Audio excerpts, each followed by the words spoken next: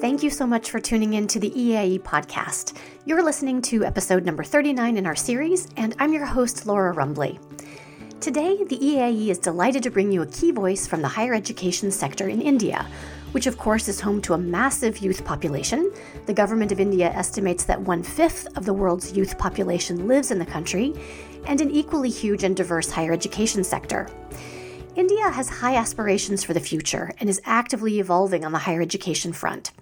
We wanted to get a sense of what this means for internationalization in the Indian context, and to do so, we're delighted to bring you in this episode the voice and perspectives of Pankaj Mittal, who serves as Secretary General of the Association of Indian Universities, also known as AIU. We hope you enjoy her insights into the complex and evolving world of higher education in India, and particularly the details she provides on the fledgling Indian Network for International Higher Education. Thank you so much, Dr. Mittal, for being with us. It's a delight to speak with you from India. We're here to talk about all things related to Indian higher education and internationalization, specifically within that context. And I wanted to start out with kind of the obvious question. The Indian higher education landscape is very big and very diverse. I wonder if you could reflect a little bit on some of the challenges that might present for internationalization or opportunities. How do you, in your role as Secretary General of the Association of Indian Universities, reconcile all these different needs and voices across a very diverse landscape? So you're very right that India has a very large higher education system. We have at present more than 1,000 universities, around 45,000 colleges, and around 37 million students are studying in these higher education institutions. And you know that the country is large, it is diverse. So we have all kinds of institutions, all kinds of students. For example, there are the elite institutions in the country, which are, say, IITs, IIMs, central universities. But then there are also rural universities, backward area universities, border area universities. And the demand of the students from both the types of universities are entirely different, both in terms of their expectations, also in terms of the quality of education they get or they are expecting, and even the language. Because most of the good universities, English is the medium of instruction and they are very good at English. But in some of the universities which are in rural areas, the medium of instruction is also the local language, vernacular language, which is the language of that state. Because again, I like to mention that India doesn't have one language. It is a multilingual country. So we have many, many languages in all the states of India. There are different languages like Telugu is there, Tamil is there in South India, but in North India, there is Hindi. So many languages are there. So therefore, language of communication is also one of the issues. At Association of Indian Universities, we right now have a membership base of 873 universities out of 1,000 universities. And we are trying to see how we can take care of our universities depending upon what they need. Because we know that one size doesn't fit all. So based on the needs of the universities, we take care of the universities. And we as an association, we consider ourselves as the friends of the university. So whenever any university is in need of any issue, it could be any issue, for example, equivalence of qualifications from foreign degrees to Indian degrees. Like somebody comes to India with a foreign qualification, there has to be equivalence to Indian degree before the student goes in for, say, higher education or for a job. So that equivalence is done by AIU. Now, to promote internationalization, what we are also doing is that we should be encouraging more and more students to come to India and study in India. So this is a key point that I'm really interested in hearing more about. What are some of the major challenges to making India a popular destination for foreign students, and how are you trying to tackle those? Till now, the approach we were following was a duration approach. That means the duration of the degree which the student wants to pursue, the duration of the degree which the student has pursued in a foreign country, that should be equal to the duration of the degree if that particular degree is offered in India. But we did realize that there were many issues and there were universities which were having the degrees of various durations. And we also felt that credit-based approach will be better approach. So therefore, very recently, we have shifted from year sort of duration approach to the credit approach. And if the credits are matching, we are giving the equivalence. But again, a very big challenge is there because the definition of the credit is different for different countries. Every country defines credits in a different manner. And within our own country also, the definition of credit varies from university to university. So recently, the Government of India made a National Credit Framework Committee, and they have come out with a uniform definition of credit. So right now, we are doing the credit mapping between the Indian universities and foreign universities so that this mutual recognition of qualifications is taken care of. So that's a super interesting point, that I think that dynamic between the diversity, which brings richness and is very natural in these different environments, but at the same time, the need to somehow find common ground on particular areas. I think uniformity or standardization, sometimes those sound like very harsh words and kind of demanding words. But I wonder how you think about this idea of alignment or kind of better integration of different kinds of approaches and systems in a landscape that is as vast and diverse as India is. How do you see that kind of movement toward alignment assisting in the internationalization process? And is there some sort of cross-fertilization that might take place between the internationalization agenda and this idea of better alignment or integration? For any university or for any country, even if it is a diverse country, certain degree of uniformity is required.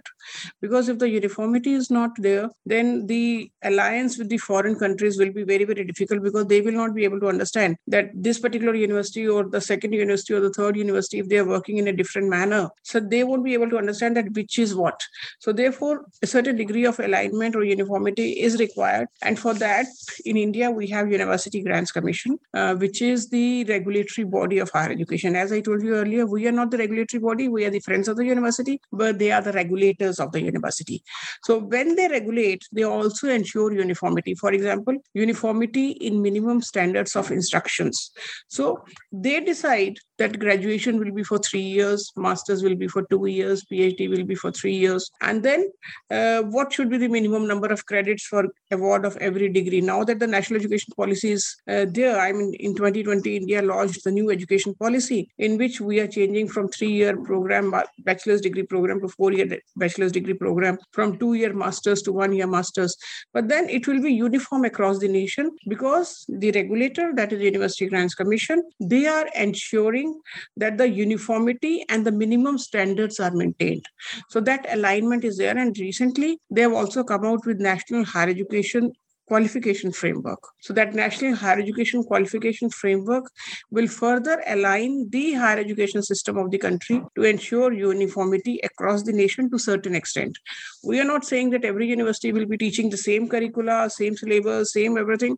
No, for that, innovativeness is there in the universities. I mean, they are allowed to innovate. They are allowed to experiment. But then the alignment or uniformity in terms of the duration of the degree, even the nomenclature of the degrees, or the minimum number of credits, or even the grading pattern.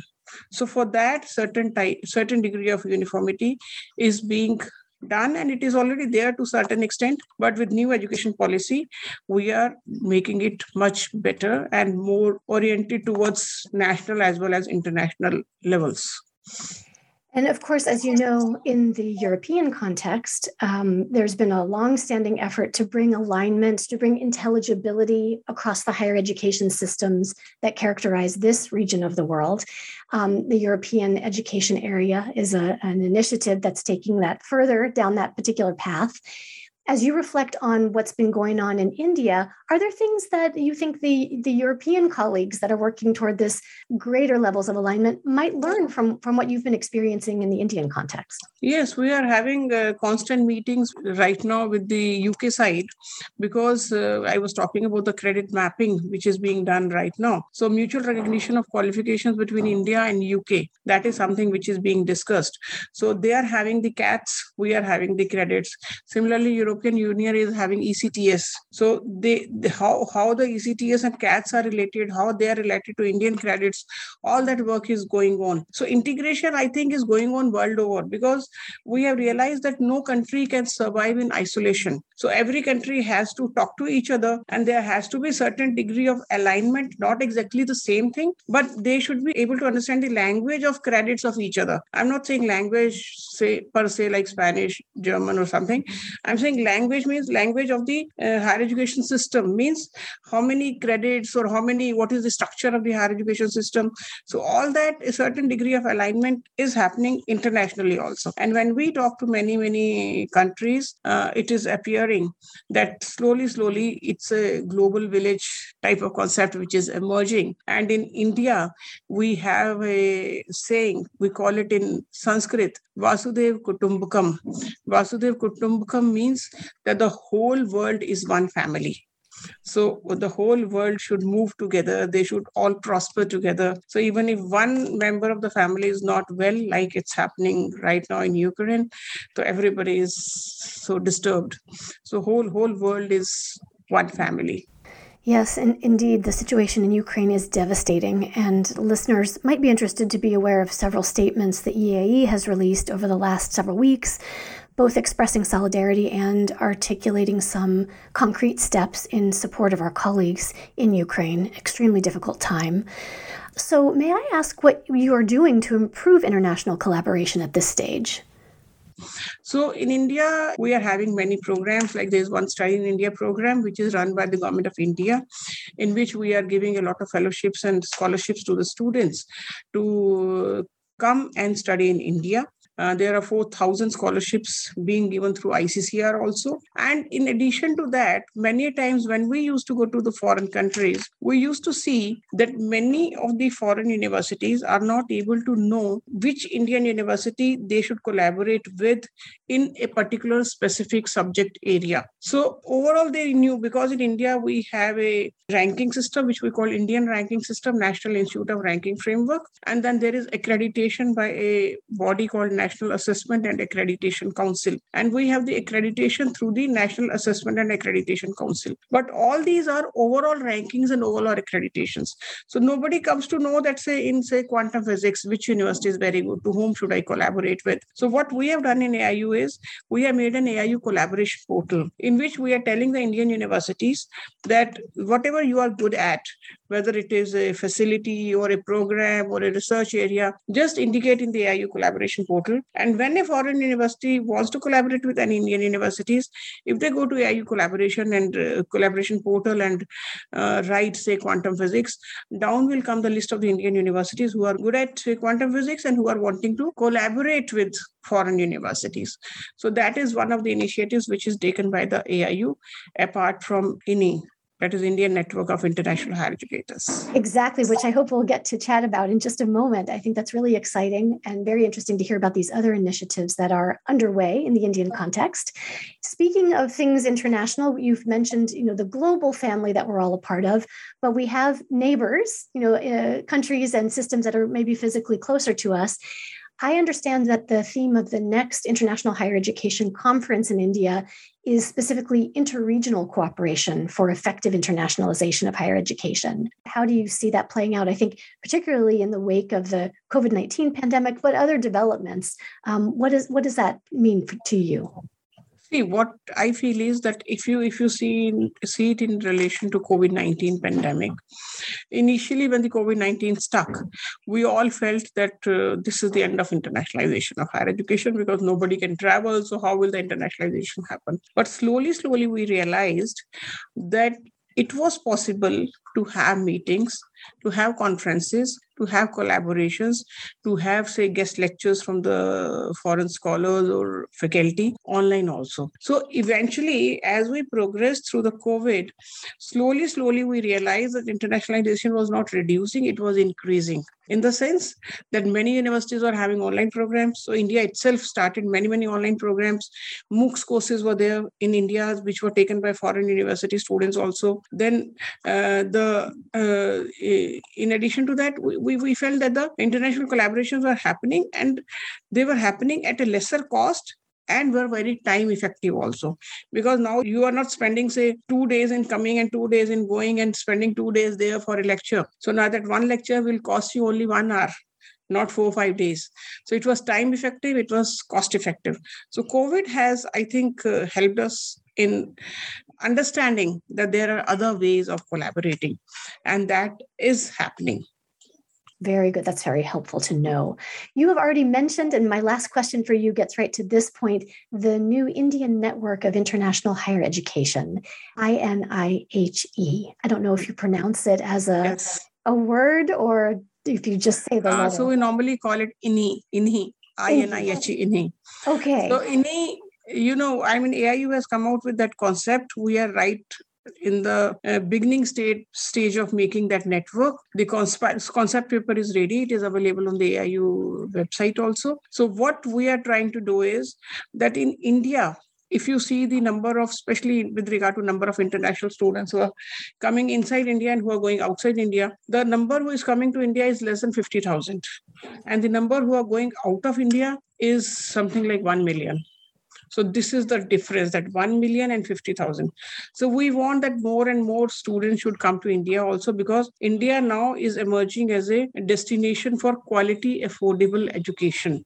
But then what we realize is, keeping the diversity of the country in mind, that some of our universities were very good in internationalization. They knew whom to approach, whom to collaborate with. But then there were many universities who wanted to do internationalization, but they didn't know whom to talk to, whom to collaborate with, how to contact foreign universities. So we thought that we should, again, because AIU is a friend of the universities, that we should be helping these universities to enter into collaborations or to do internationalization on their own campuses, not only in terms of having foreign students, but also in terms of, say, teaching collaborations, research collaborations, student exchange, teacher exchange. So for this, we wanted that there should be a network of Indian universities who are wanting to have internationalization and who are very good at internationalization, so that there's a lot of information sharing, resource sharing, knowledge sharing, so that, again, everybody can develop together. I mean, a lot of hand-holding is required for some of our universities. So that was the concept of INIHE, in which we want to have some foreign collaborators also. But basically, it is for the universities to learn from each other. So this will be a network where they'll be learning from each other to promote internationalization of higher education.